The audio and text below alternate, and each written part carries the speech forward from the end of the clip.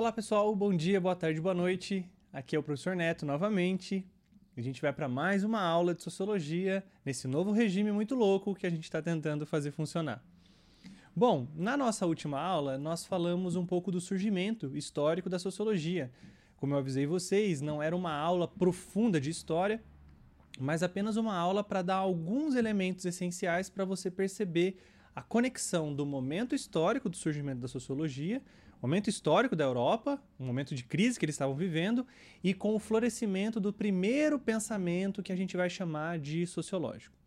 Então, na aula de hoje, a minha ideia é apresentar alguns dos principais autores que são chamados de sociólogos ou vão ser chamados de sociólogos depois, para que vocês possam ter um panorama geral das ideias que floresciam naquele contexto. Beleza? Então vamos lá. Deixa eu organizar os slides aqui. Muito bem, então vamos lá. Autores do início da sociologia. Como eu comentei com vocês na aula passada, a sociologia não é um raio em céu azul. E muito menos ela é fruto de uma imaginação, como se fosse uma lâmpada surgindo na cabeça daqueles indivíduos que eu vou apresentar para vocês agora. Todos eles que eu vou apresentar aqui, eles estão imersos em um contexto tanto intelectual, de disputa entre um e outro, como um contexto histórico. Eles nasceram em algum lugar, eles viveram de uma certa forma e o resultado do pensamento deles é uma junção de todo esse processo. Lembra que eu comentei com vocês sobre o processo de imaginação sociológica, que é o indivíduo lê o mundo a partir da experiência de vida que ele tem, só que quando ele começa a utilizar a sociologia, ele dá um salto, ele vai para uma realidade mais ampla. É isso que todos esses autores que eu vou apresentar aqui para vocês hoje fizeram. Então vamos lá. São vários, e aí a minha ideia é apresentar eles de uma forma mais simples, tá? Não de uma forma muito aprofundada. Todos eles são europeus, então a sociologia é uma ciência que nasce principalmente na Europa, como eu expliquei para vocês, por conta dos desdobramentos que estavam acontecendo lá. Então eu vou colocar ali, vou fazer questão de falar, é francês, é alemão, porque são esses dois grupos de intelectuais que vão florescer e vão explicar um pouco a sociologia. Esses autores que eu vou apresentar aqui agora, eles são contemporâneos, alguns, dos autores clássicos da sociologia que a gente vai ver mais a fundo, que é o Émile Durkheim, o Karl Marx e o Max Weber, mas a gente vai ver esses aí com mais profundidade. Todos esses autores aqui são legais também. As teorias deles explicam muitas coisas. Só que como no ensino médio a gente tem que fazer um recorte, então o recorte que nós fizemos, né, nós não, né, o Brasil como um todo, é apenas apresentar Durkheim, Marx e Weber. Mas aqui eu quero fazer questão de apresentar que tem outras perspectivas. Então vamos lá. O primeiro autor é o Auguste Comte. Auguste Comte, ele foi secretário de um outro sociólogo, de um outro pensador francês, que é o Saint-Simon, e muitas das ideias do Auguste Comte também são as do Saint-Simon. O Auguste Comte, ele meio que reúne, ele foi secretário desse Saint-Simon, e ele meio que reúne, senta com ele, escreve as ideias que o Saint-Simon estava tendo. Então é muito interessante porque rola uma rixa e uma rivalidade entre os dois, porque o Saint-Simon quis publicar um livro com o nome dele, só que o Auguste Comte tinha contribuído também. E aí rola uma rivalidade e uma separação entre os dois. Bom, o Comte, ele é chamado do primeiro sociólogo, vamos dizer assim, ou o primeiro intelectual que vai dar nome para essa coisa chamada sociologia. Ele é um autor chamado de positivista. Isso significa que um autor positivista é aquele que percebe que a ciência é a única maneira de explicar e entender o mundo, e essa ciência ela funciona numa perspectiva de ordem e progresso. O que isso significa dizer? Você já deve ter lido isso na nossa bandeira do Brasil. A bandeira do Brasil ela leva esse nome, né, ordem e progresso, porque ela bebe em fontes positivistas na sua declaração da independência, estabelecimento da república, na configuração da bandeira nacional que nós temos hoje. O que é esse lema ordem e progresso? O lema ordem e progresso parte da perspectiva de que a história ela segue uma linha reta. E essa linha reta que a história segue, ela parte de um ponto inicial e ela já tem um ponto final para alcançar. Esse ponto final é a ordem. E esse ponto inicial também é uma ordem. Só que para chegar em ordens diferentes é necessário existir um progresso. Então, o progresso leva em direção a uma ordem. Os positivistas vão enxergar que todo movimento na história de uma sociedade ou qualquer outra estrutura leva a um procedimento de progresso para uma nova ordem. Isso é muito importante porque isso vai fundamentar a perspectiva positivista, que está muito vinculada aos preceitos da Revolução Industrial, de que naquele contexto da Revolução Industrial Inglesa, nós tínhamos um progresso para uma nova ordem que não tinha chego ainda, então os positivistas tinham que fazer essa ordem acontecer. Tanto que o Auguste Comte vai dizer que a sociologia ela tem um papel fundamental para fundamentar essa nova ordem que surge a partir da Revolução Industrial. Então veja, a sociologia não nasce como revolucionária. Pelo contrário, ela nasce com o intuito de fundamentar a Revolução Industrial, ou seja, os princípios da ideia capitalista de existência. Então esse detalhe é interessante. Bom, para resumir o Comte de uma maneira bem simples, a gente pode falar dessa principal contribuição teórica dele, que é a chamada Lei dos Três Estados. Veja, para Comte, todo grupo social passa por 3 etapas: estado teológico, estado metafísico e estado positivo. O que significa dizer esses 3 estados? Toda sociedade, portanto, tem 3 momentos na história dela. O momento inicial, estado teológico, passa por um progresso, estado metafísico, e alcança uma nova ordem, estado positivo. Quais seriam essas características de cada estado? Estado teológico, a crença em seres sobrenaturais.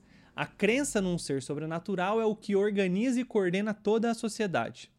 Estado metafísico, que é um progresso, começa a existir a dúvida desses seres sobrenaturais. Eu começo a questionar se eles realmente existem e se eles realmente coordenam toda a realidade. E por último, o estado positivo, que é o estado no qual a ciência vai explicar todas as coisas. O estado positivo, portanto, na perspectiva de Comte, era o estado de ordem máxima, que, numa primeira perspectiva, a gente era teológico, passamos por um momento de progresso que era a dúvida no estado metafísico, e agora a gente chega no estado positivo, que é onde a ciência vai explicar toda a realidade de todas as coisas. E o Comte acreditava que a sociologia era a ciência que vai ajudar a organizar tudo isso. Então ele acreditava que quando a gente alcançasse um estado positivo numa sociedade, a sociologia seria a reinante naquela sociedade. E é muito interessante, depois você pode pesquisar, de que o Comte considera que a sociologia é a ciência mais complicada e mais difícil de todas, assim. Inclusive mais que matemática, mais que todas as outras. É interessante essa perspectiva do Comte, porque ele vai dizer que a sociologia ela é complexa porque ela pensa em todas as coisas ao mesmo tempo. Não só em números, não só em elementos vivos, não só em elementos químicos, mas sim em todas as coisas articuladas ao mesmo tempo. É interessante essa perspectiva do Comte. Beleza? Então vamos lá ao próximo autor, para não enrolar muito.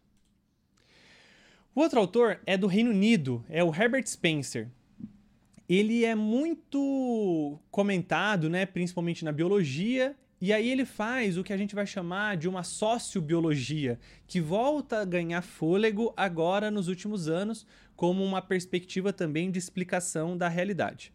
Bom, mas vamos tentar resumir o que o Herbert Spencer vai dizer. Ele vai utilizar muitas expressões da biologia. Então ele vai pegar várias expressões desse ramo da ciência que já estava mais estabelecido e vai tentar trazer para a sociologia. Um deles é essa ideia de superorgânico. Ele vai dizer o seguinte: assim como os seres vivos, a sociedade também começa numa perspectiva mais simples, então pensa nos seres unicelulares que você aprendeu na biologia, e com o passar do tempo, esses seres unicelulares vão evoluindo para condições mais complexas. E aí a gente chega, por exemplo, no formato do ser humano. É muito interessante a gente pensar nessa perspectiva do Spencer quando a gente pensa na formação de um ser humano. Então nós temos dois elementos simples, né? Vamos dizer assim, dois seres simples, que é o óvulo e o espermatozoide. Assim que eles se encontram, eles começam num processo de divisão e de complexificação, que vai gerar, depois de 9 meses aí, um ser humano com todas as suas capacidades ali já desenvolvidas. Então, com células para todos os órgãos, com membros inferiores e superiores, com um sistema nervoso totalmente desenvolvido, ou pelo menos a princípio desenvolvido. Então, você vai ter, de 2 seres simples, você vai ter depois do contato, seres mais complexos. O Herbert Spencer também acredita que a sociedade é assim. Nós poderemos observar sociedades que são simples, que você tem pouca divisão ali, ela tem menos funções, e ao longo do tempo você percebe e consegue considerar que essa sociedade vai se complexificando, diversas funções, aumentando o tamanho, tendo mais conflitos, tendo mais tentativas de resolução desses conflitos. Ou seja, assim como seres vivos, então, por exemplo, qualquer organismo vivo parte de um simples para gerar um mais complexo, da mesma forma é a sociedade. E aí ele considera que isso funciona num sistema, ou seja, todas as coisas estão articuladas, conectadas. A gente vai voltar a falar do Herbert Spencer quando nós falarmos do Durkheim, porque ele tem muito a ver com ele. Beleza, vamos ao próximo.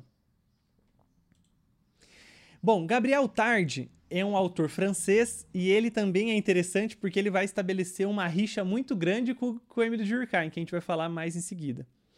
Bom, a teoria dele é bem interessante. Ele vai dizer que toda e qualquer organização social ela é fundamentada em 3 pontos: repetição, oposição e adaptação. O que seria o primeiro ponto? Repetição. Ele vai dizer que o fundamento de toda e qualquer sociedade são 2 indivíduos, independente do sexo e do gênero. 2 indivíduos. O que vai acontecer com eles? Um vai imitar o outro. É isso.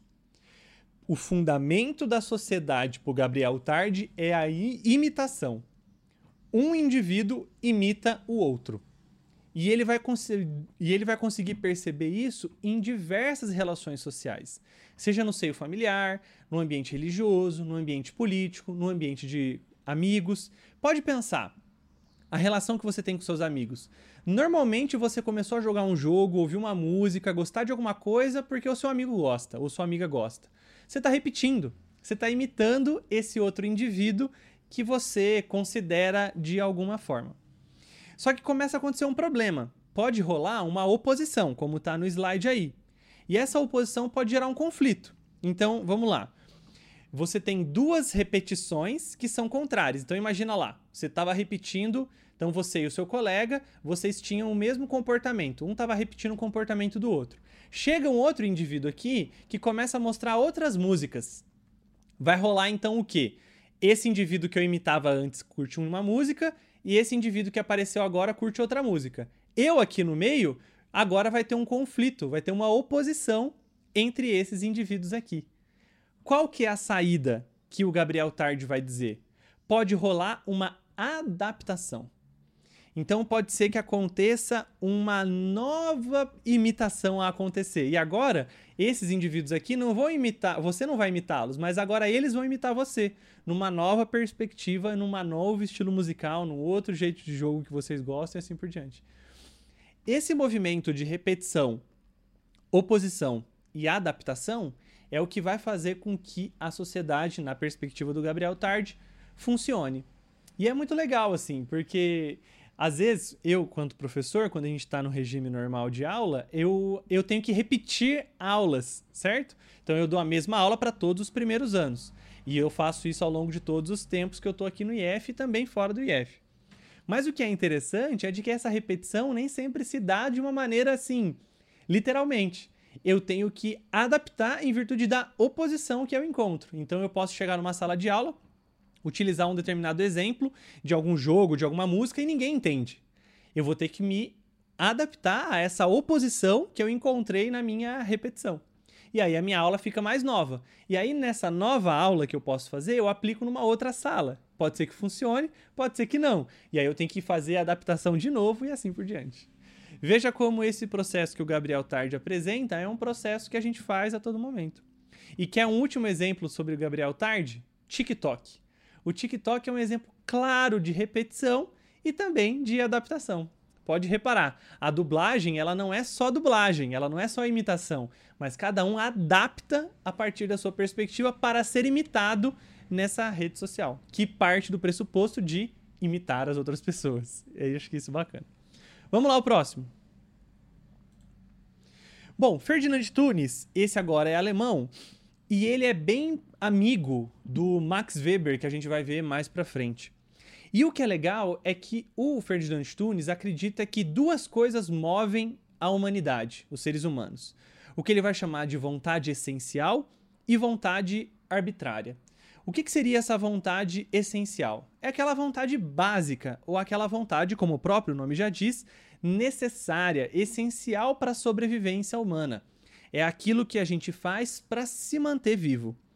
Enquanto tem um outro tipo de coisa que movimenta a gente, que é a chamada vontade arbitrária. Ela é arbitrária porque ela é deliberada, ela é acessória, a gente pode escolher realizá-la. E o que é mais interessante nessa perspectiva do Ferdinand Tönnies é de que nós, seres humanos, organizamos a nossa vida de acordo com esses dois tipos de vontade. A vontade essencial estabelece um tipo de relação social que ele vai chamar de comunidade. A comunidade, que é a nossa família, a nossa vizinhança e nosso grupo de amigos, eles são essenciais para a nossa existência. O Ferdinand Tönnies vai dizer que as relações mais verdadeiras estão no seio das relações que acontecem na comunidade, porque elas são pautadas na vontade essencial. Então nós estamos no seio familiar junto com aqueles que são necessários à nossa sobrevivência. Numa outra dimensão, o Ferdinand Tönnies vai dizer que a gente se relaciona com as pessoas pela nossa vontade arbitrária. Aí seria estabelecido o que ele vai chamar de sociedade. A sociedade não é necessária para o Ferdinand Tönnies. A sociedade, portanto, ela é acessória e as pessoas se relacionam na sociedade apenas por interesse e não por necessidade. Eu acho isso muito legal porque quando o Ferdinand Tönnies afirma que no seio familiar nós somos mais orgânicos, é algo que mais precisa de nós, e na sociedade é algo mais artificial e mais mecânico, ele está contrastando diretamente com o Durkheim, que a gente vai ver nas próximas aulas. Que o Durkheim fala exatamente o contrário, mas não vou falar agora para não confundi-los. Apenas lembre que o Ferdinand Tönnies vai dizer: existe uma vontade essencial que cria relações de comunidade e existe uma vontade arbitrária que cria relações societárias. Beleza? E vamos ao último agora, que é o George Simmel. O George Simmel, ele também é alemão e ele tem muitas contribuições, todos eles aqui têm várias, né? Mas o George Simmel, ele tem bastante coisa escrita. E seria muito difícil eu escolher uma coisa assim para conseguir estabelecer o pensamento dele. Então eu escolhi uma das coisas que eu acho mais bonita no George Simmel, que é a definição de sociedade para ele. Ele vai considerar que a sociedade, olha só, eu vou dar uma lidinha nesse slide para vocês, é uma unidade objetiva expressa nas relações recíprocas entre os elementos humanos que a integram. As múltiplas relações recíprocas. O que são essas relações recíprocas? Qualquer contato que você estabelece com outro ser humano, o George Simmel vai considerar que aí reside o germe ou o elemento essencial da vida em sociedade. Então, o George Simmel consegue pensar a sociedade desde as pequenas relações que nós vamos ter com nossos comparsas, né, com os indivíduos que compartilham a existência conosco, até em relações mais complexas de Estado e assim por diante. Eu acho que essa perspectiva de sociedade, pensando como relação recíproca, e essa relação recíproca é múltipla, ela acontece de diversas formas, inclusive está acontecendo aqui agora, tudo isso, quando Simmel considera que é a sociedade, isso torna a sociologia muito mais rica e muito mais encantadora, como eu acho que ela é e como eu estou tentando mostrar para vocês. Certo? Bom, gente, então a ideia era essa. Deixa agora eu mudar as paradinhas aqui, aumentar o meu rostinho para me despedir de vocês, porque a gente já finalizou essa aula. Certo? Então, muito bem. Então, a gente fica por aqui, né? Eu sei que a gente falou de vários autores aqui, pode ter ficado um pouco confuso, mas qualquer coisa, volta o vídeo, me procura no Classroom, me procura no WhatsApp. O áudio dessa aula vai se tornar um programa de podcast que eu vou colocar no link, no link do Classroom e também no link aqui do YouTube. E aí vocês podem me procurar caso tenha alguma dúvida. Haverá atividade sobre essa nossa aula aqui também, tá bom? Espero que eu tenha sido claro, espero que não tenha sido chato, espero que eu tenha sido encantador o suficiente para você entender que a sociedade e a sociologia ela é múltipla, cada um tem sua perspectiva. Inclusive cabe a sua, é só a gente teorizar para isso, certo? Então valeu, gente, muito obrigado, a gente se vê na nossa próxima aula. Valeu, até mais!